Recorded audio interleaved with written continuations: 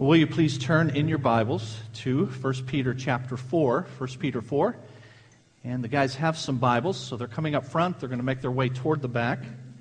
Anybody who needs a Bible, just get their attention. They'll get one to you. And those Bibles are marked at 1 Peter chapter 4. We've gathered in this hour, as is our custom, for worship. And we call this the worship hour. And in it, we generally do the same thing. Though 2 weeks from today, the entirety of this hour will be devoted to observance of the Lord's table, or communion. But we usually do the same thing that we have done thus far today. And I think that familiarity and routine, as it relates to many things, including worship, can be good. But I also recognize, as I'm sure you do as well, the potential drawbacks and dangers of familiarity and routine. We all know that it's possible for us to gather for something that we call worship, and yet not to think about what worship is. As a result, we can just go through the motions, go through the routine, and then it becomes empty, and worse, an affront to the God who is to be the object of our worship. And so let me remind you, as I remind myself, that worship has to do with worth or value. An old English word for worship was, in fact, worthship. So when we gather, it's to show that God is worthy. He is worthy of our attendance. He is worthy of our preparation to attend. Let me just stop there.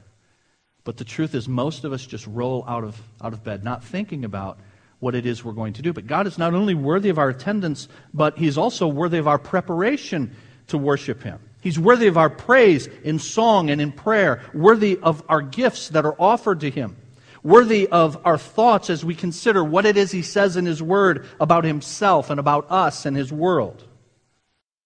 God's worth is demonstrated as we take time to gather to honor Him and engage in the things that I mentioned to show His value, His worth to us. But of course, God is not only worthwhile on Sunday morning. He is of supreme value at all times and in all circumstances. And so we need to then ask ourselves, what is God's worth? What is God worthy of to you and to me Monday through Saturday?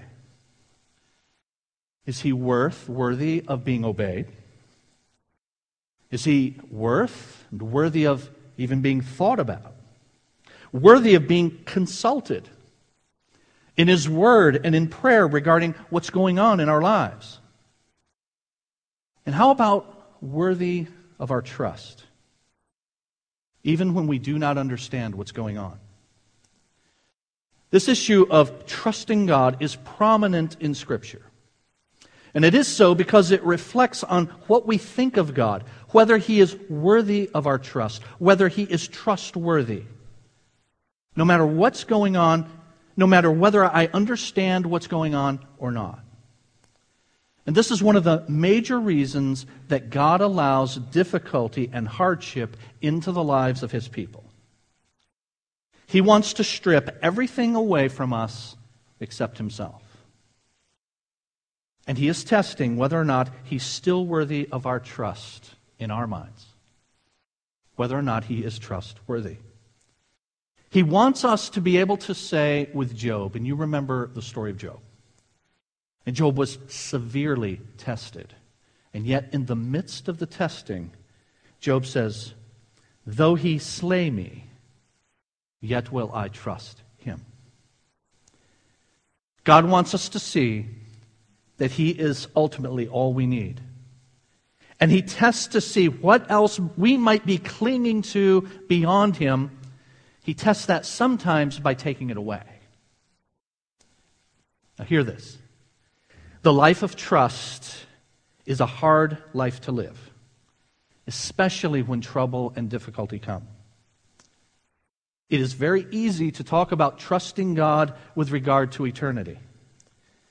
It is much harder to trust Him with today. And today's passage in 1 Peter, and in our series through this book of 1 Peter, the title of which is Living Right in a World Gone Wrong, it deals again and again with suffering and difficulty and trials.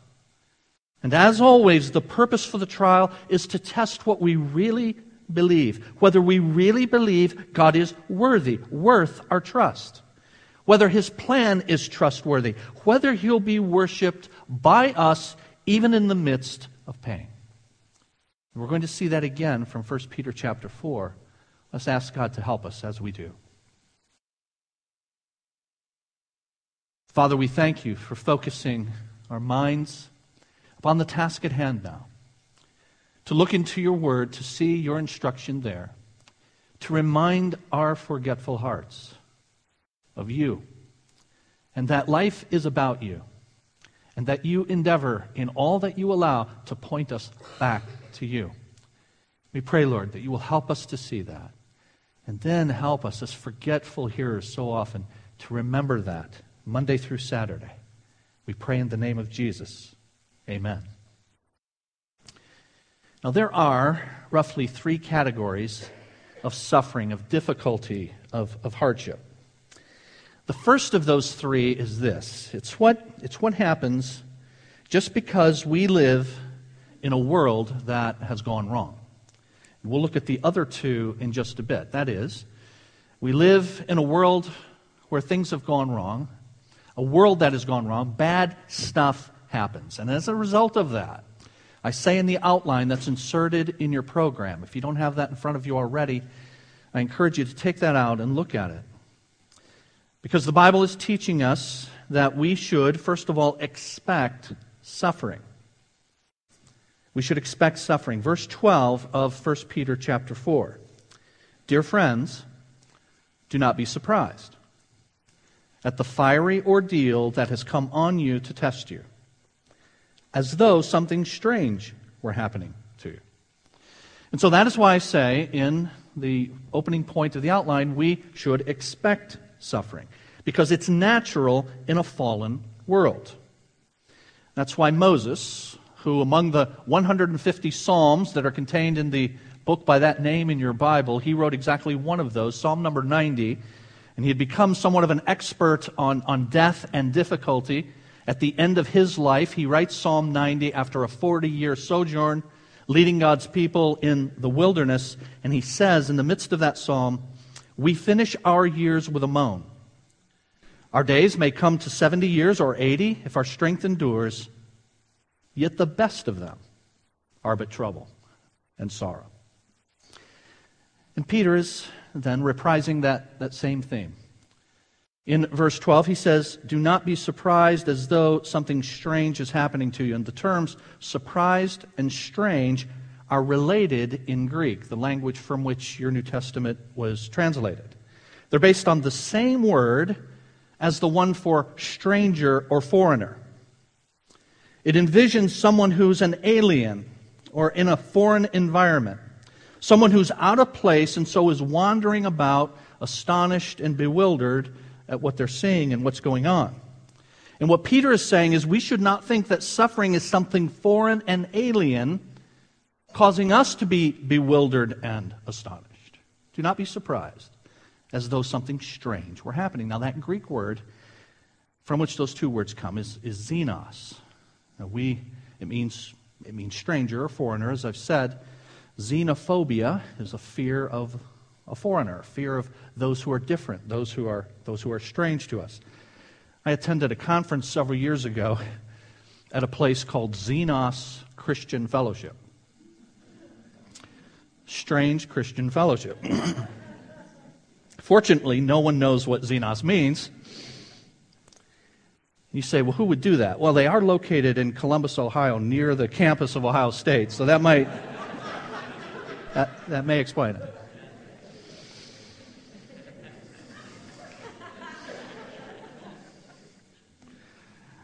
So suffering is not foreign to this life, and it is certainly not foreign to the Christian.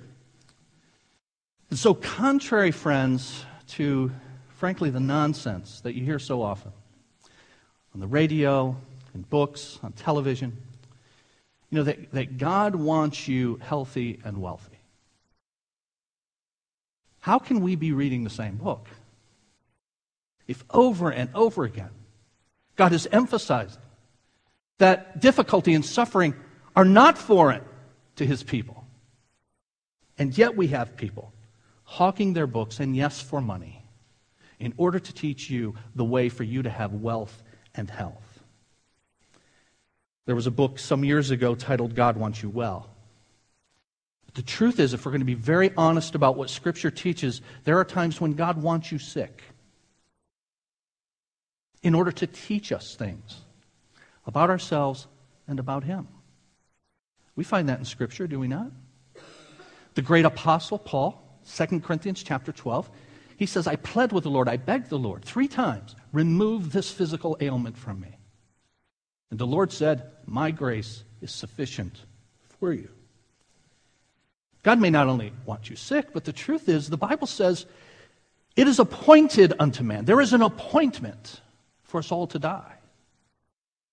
If you think about the logic of the healer types and the people who say everything can be healed and it's always God's will for it to be healed, the logic of that is no one dies. You see, because death and sickness both come from the same root, that root being sin. And that will not be completely rooted out until the return of the Lord Jesus and the eternal state. So those who say God never wants you sick and God never wants you to suffer are saying something quite contrary to what Scripture tells us over and over again. We should expect suffering, and particularly as Christians. So since this is not a surprise, then how should we view suffering? Verse 12 tells us that suffering should be viewed for what it really is. Suffering is a trial. Verse 12 says, do not be surprised at the fiery ordeal, the fiery trial that has come upon you. The word translated ordeal is the word for trial. And that word is one taken from metallurgy. The ore of a metal was placed in a cauldron and heated until it reached the melting point. And then and only then were they able to determine the value of the ore. Because under the heat of that fiery trial, the metal was separated from the dross, and the dross was skimmed away. And the psalmist tells us that that's what God does in our lives. You, God, tested us. You refined us like silver. And Peter has already said that as well in chapter 1. If you just flip over a few pages back to chapter 1, verses 6 and 7.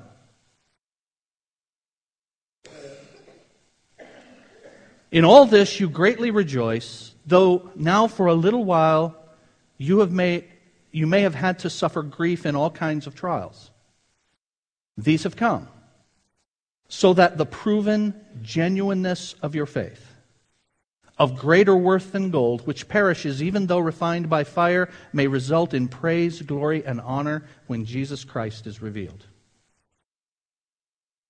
God brings fire into believers' lives to put us to the test, in order to reveal the true value of our faith, what we say we believe. Remember, faith and belief in the New Testament are the same word.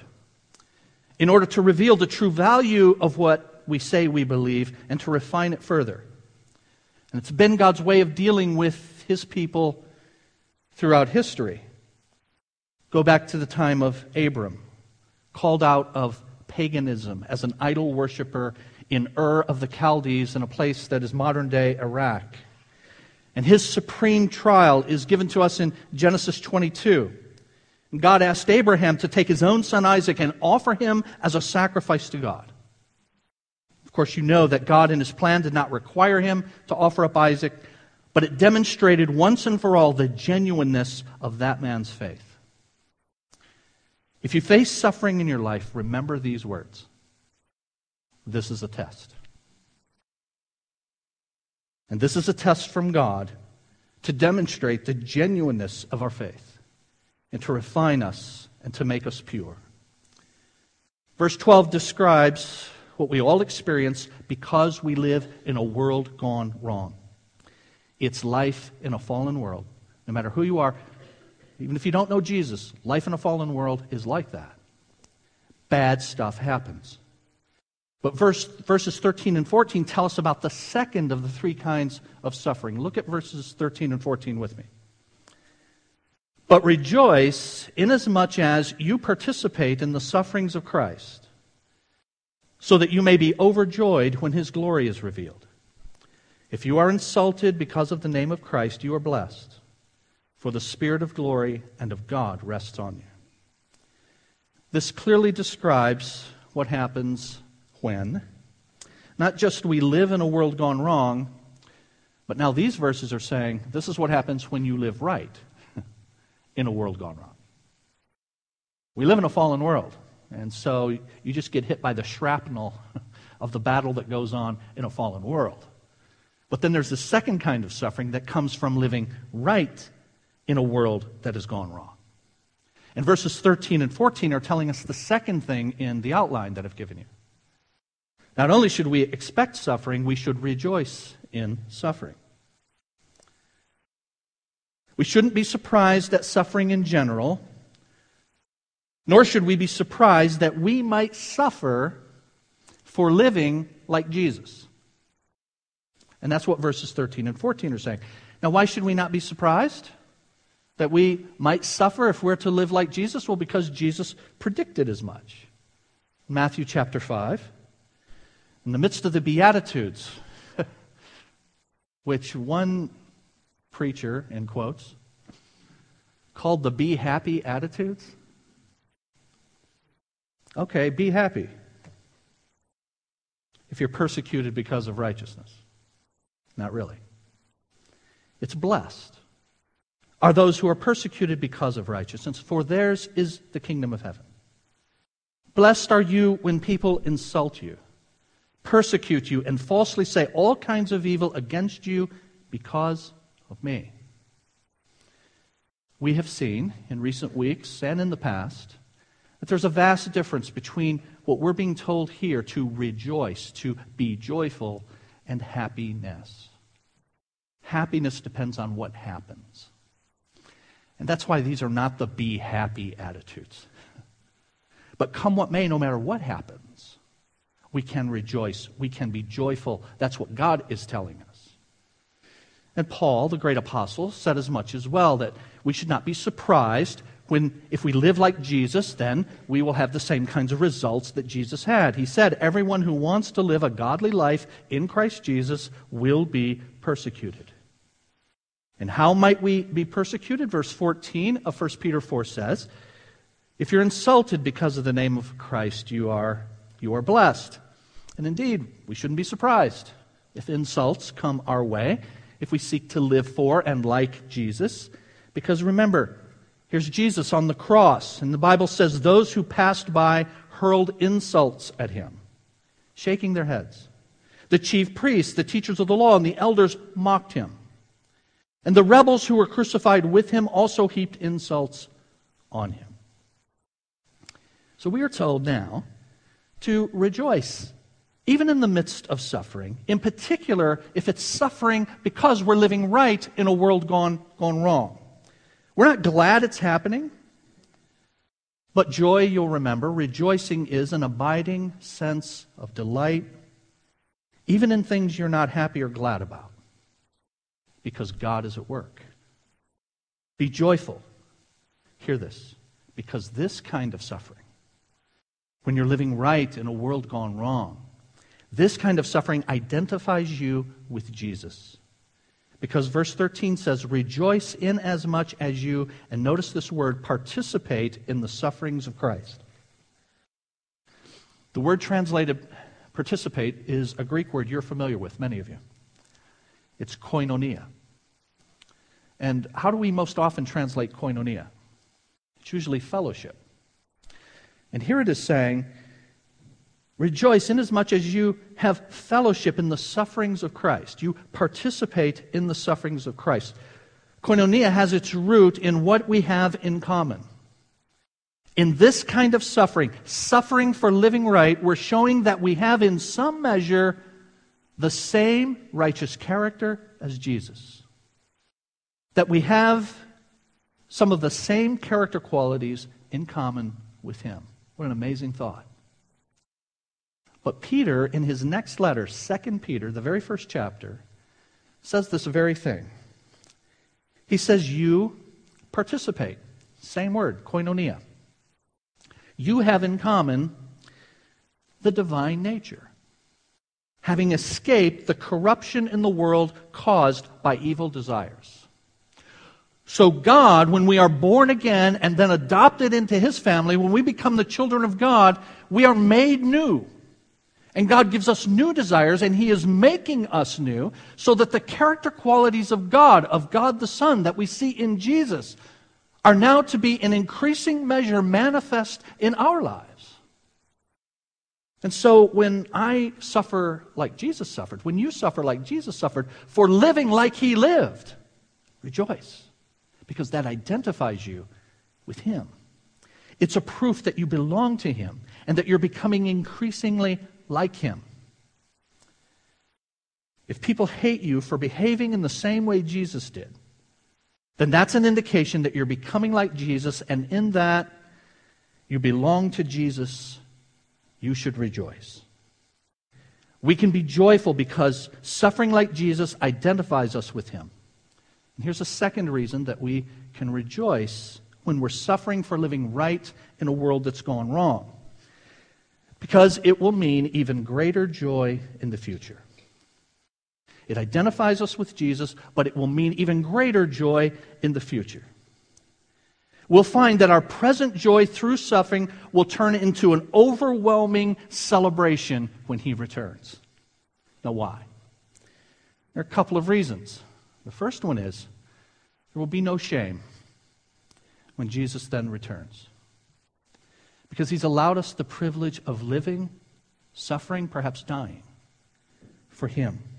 If we're faithful now, we can stand before our Savior without shame. And also, we'll be vindicated, the Bible teaches, before the enemies of Christ.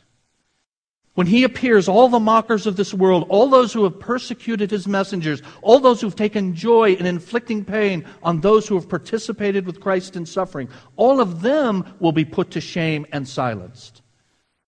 Yet all of those who have stood for Him will be vindicated in the sight of sinful men. What a victory celebration that will be. And the apostles saw it this way. The first followers of Jesus understood all of that. They saw their Lord suffer. They saw His righteous life. They saw the reaction of the world to Him. They saw Him die on the cross. They saw Him victoriously risen, and they knew that they too would be raised. And so in the meantime, they considered it a privilege to suffer for and with Jesus. And so you find them in Acts chapter 5. After Jesus is ascended back to the Father, He's given final instructions to these first followers. And He says to them, I want you to go and preach to all nations.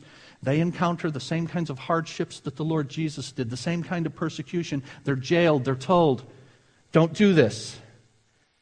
And yet they're imprisoned. The Bible says they called the apostles in and had them flogged.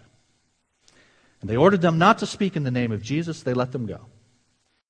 And the apostles left the Jewish ruling council rejoicing because they had been counted, notice the word, worthy of suffering disgrace for the name. And so what did they do? They kept preaching day after day.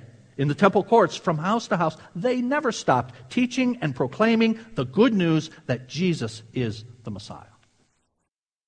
So there are these three categories of suffering. The first is just living in a world that's gone wrong, you will suffer. The second is when we live right in a world that's gone wrong. But then there's another kind of self-inflicted suffering. And that is we live wrong in a world gone wrong. You know, you're going to suffer because that's life in a fallen world. If you live like Jesus lived, you will suffer for living right. But then there's a self-inflicted kind of trial and difficulty and hardship. It's when we live wrong in a world gone wrong. And verses 15 and 16 tell us about that. If you suffer, It should not be as a murderer or thief or any other kind of criminal or even as a meddler. However, if you suffer as a Christian, do not be ashamed, but praise God that you bear that name. So we need to be reminded here, as Peter is reminding his first readers, that there's no value in simply persecution in itself. Why is it that I'm being persecuted? Or why is it that I'm suffering? If I'm suffering because I've done wrong, there should not be that kind of suffering, says Peter. Sometimes, and the reason Peter has to remind them and us is because sometimes we can develop a persecution sort of complex. And it can cause you to behave in all sorts of ways.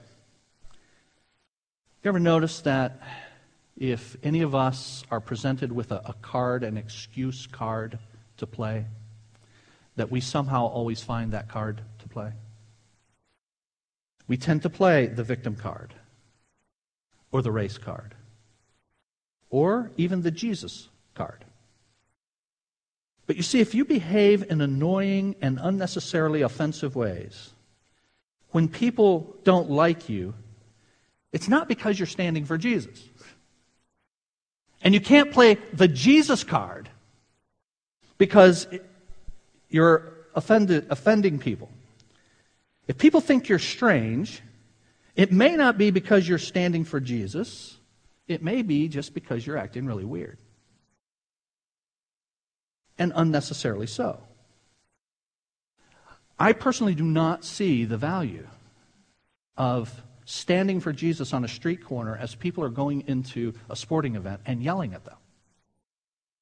I have been accosted by people on the street yelling at me about the fact that I'm going to go to hell. And, I just kind of walk by, I'm trying to get in the game, and I say, I get it. And I've punched my ticket to heaven, and I'm getting my ticket to go in the Tiger game, so leave me alone.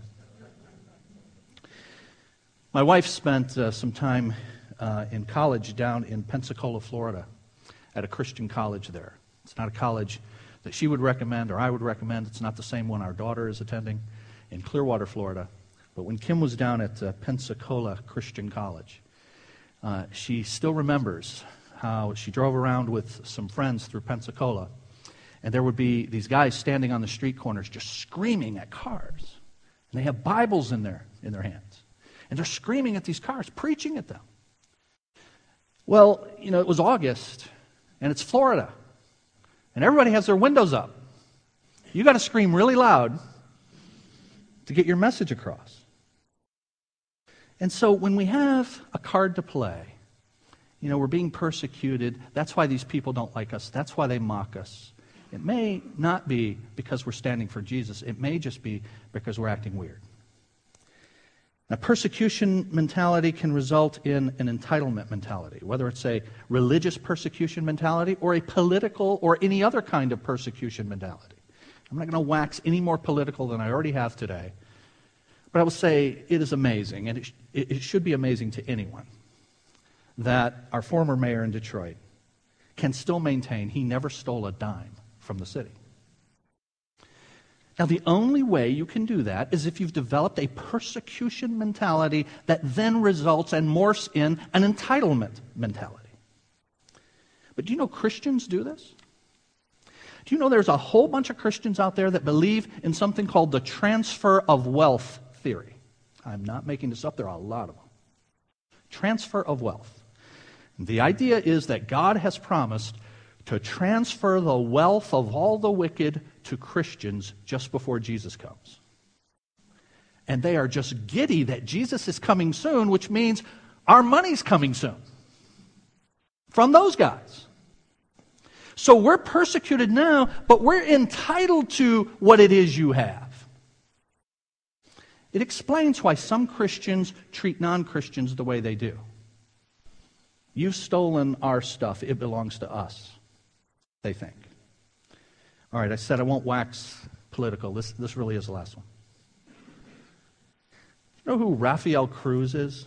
He is Senator Ted Cruz's father. If you just want to Google Rafael Cruz, he's a preacher, and he believes what I just said. Ted Cruz's dad believes in the transfer of wealth theory. And he preaches it on the campaign stump for his son as well. So we can excuse the scrutiny as persecution, but the truth is these guys who hawk that are money grubbers, and some are outright crooks. And on their best days, they're just being dishonest. You say, Pastor, just tell us what you think. Don't hold anything back. Isn't that a bit harsh? Unchristian. Unbiblical. Here's what Paul had to say in Philippians chapter 3 about false teachers. Their destiny is destruction. Their God is their stomach.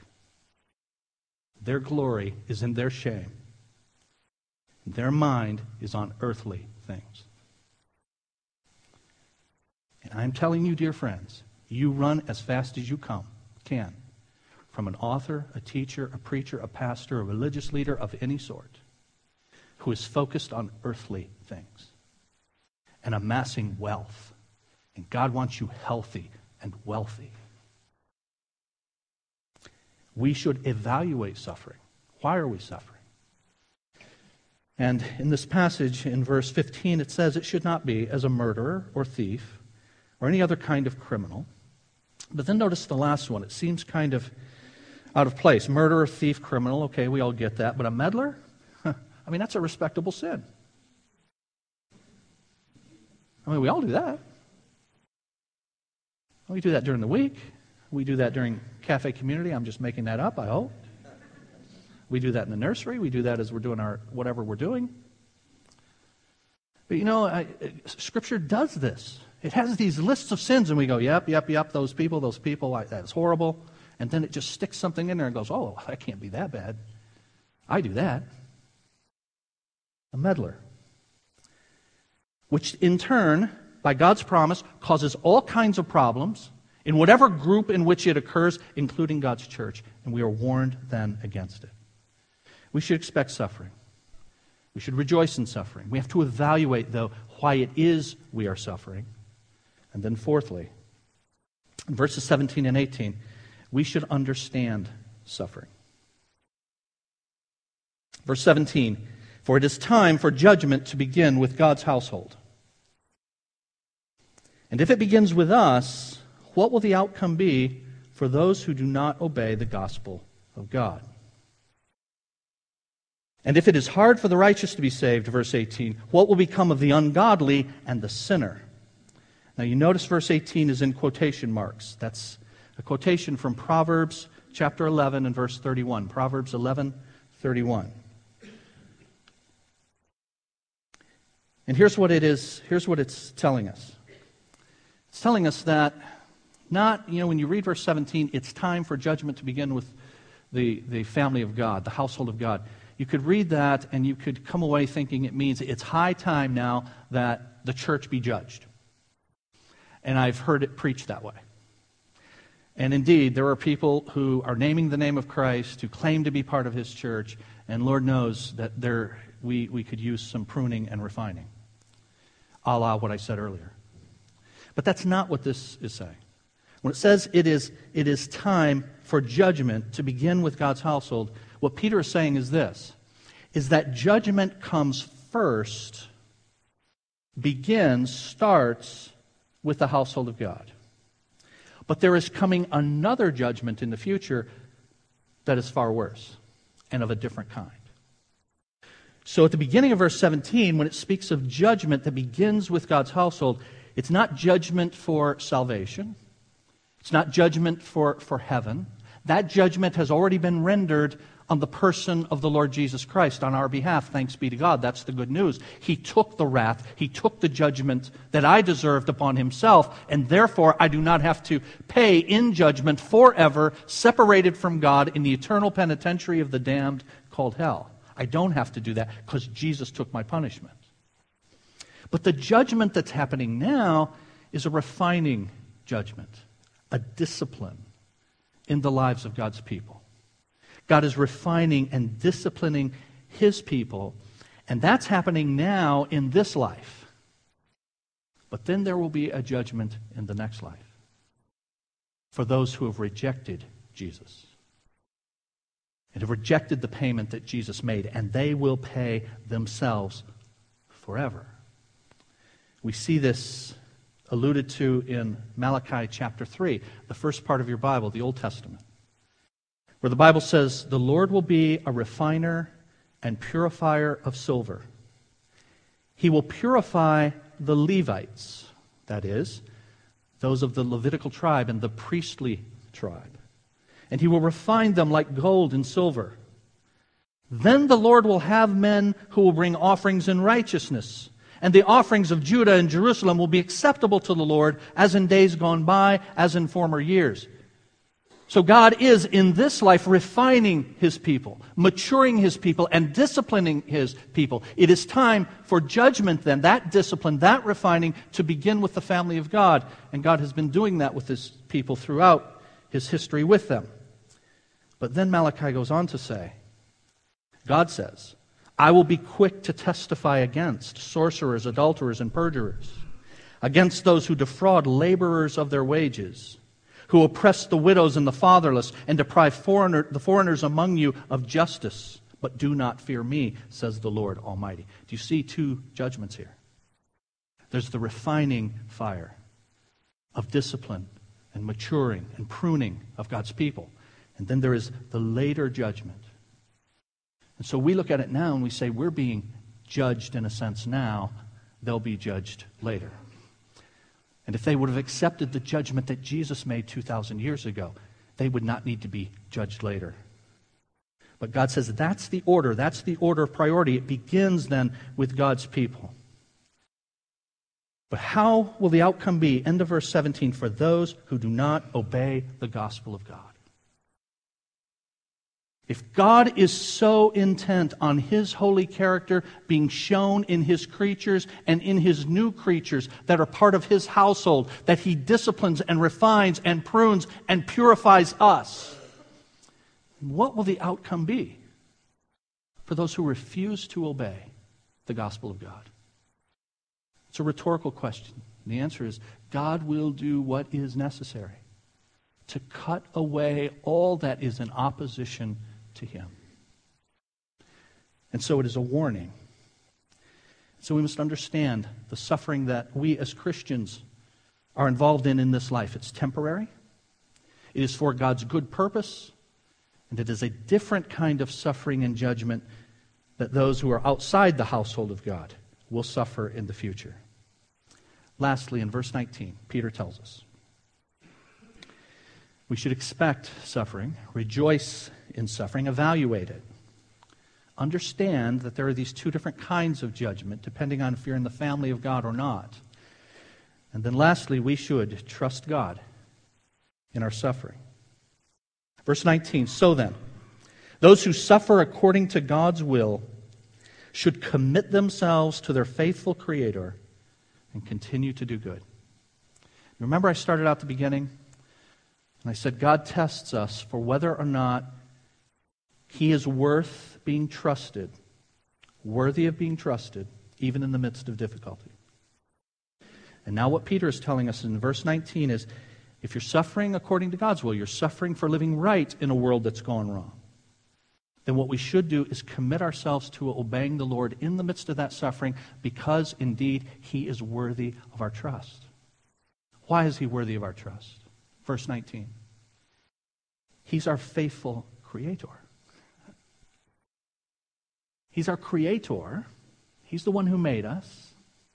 He's the one who knows everything about us. He knows our frailty. He knows everything we need. He has in the palm of His hand everything we need. He knows what is best for us. He is not just our Creator, though. If He were just our Creator, then He could be a dictator, and God is, in the sense that He has the authority to order the world that He created. But He is not just a dictator. Our God is a benevolent dictator for His people. And that's why verse 19 says He is our faithful Creator. Faithful, full of faith. He can be trusted, even when our trust fails. And therefore, His faithfulness is seen in Him always doing what He has promised for His people. That's why 1 Thessalonians 5 says this. The one who calls you is faithful. He will do it. So in the midst of whatever's happening in your life, God's involved. God is not absent.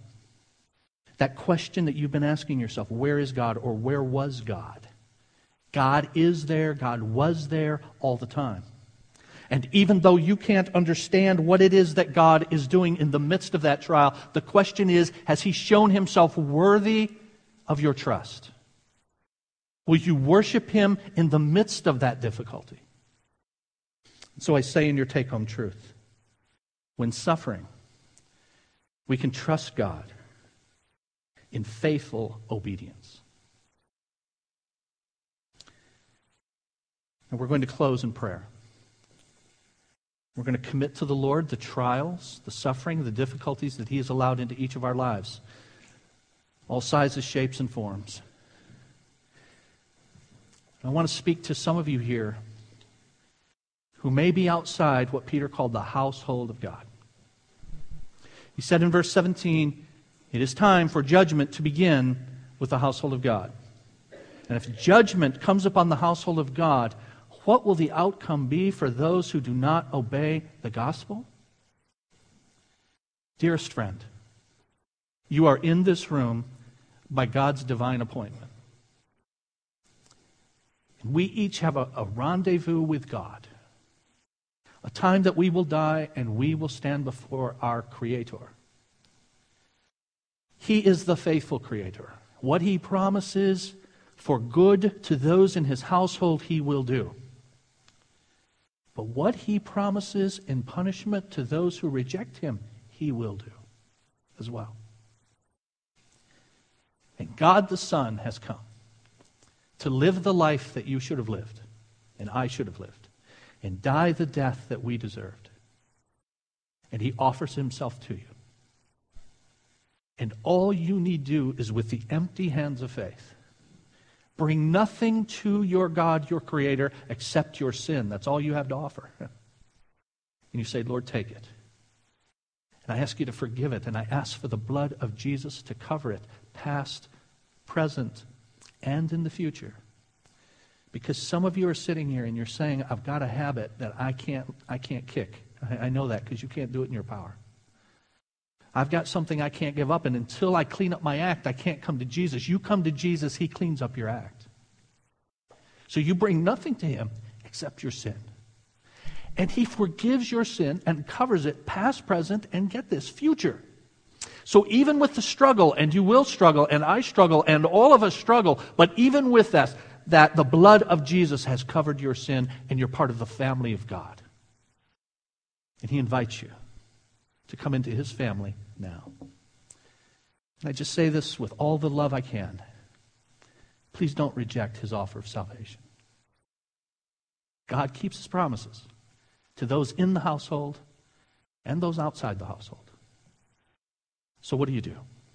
Realize you're a sinner. Be willing to admit that. Recognize Jesus is the answer to your sin, the only answer to your sin. He died that death on the cross because He lived a perfect life, and therefore His sacrifice on your behalf was acceptable to a holy God. Nothing you can do, have done, will ever do will be acceptable to God because it is always tainted with sin, but Jesus' sacrifice was perfect. God the Father accepted that. You then repent. Lord, I'm going to follow You with my life. I give my life to You. Teach me Thy way, O Lord. And you receive Jesus into your life. We're going to bow, and when we do, you pray from your heart to God. Lord, I'm a sinner. I believe Jesus is the only way for forgiveness of sin. I ask You to cover my sin. I give You my life. I want to follow You with my life. The Bible says, he who calls on the name of the Lord will be saved. Let's bow together. Father, thank You for Your word. Thank You for the timeliness of Your word, the relevance of every passage that You have seen fit to preserve for us in Your word, to our lives today in 2013. Lord, we suffer. We live in a fallen world, but You know all about it, and You've instructed us with regard to it. Help us to see it clearly. Help us not to be surprised by it. Help us to evaluate it and even see that we can rejoice in it. And Lord, I pray that those who came into this room who are outside of the family of God, that right now your Spirit is moving upon their hearts and drawing them to yourself, showing them their need of the Lord Jesus, convicting their hearts, causing them to cry out, "Oh Lord, Lord, be merciful to me, a sinner." I thank you, Lord, for being merciful to me, a sinner. Not only when I was at age 19 and I first came to you, but your mercies are new every morning to your children. We pray all of this in the name of the Lord Jesus Christ. Amen.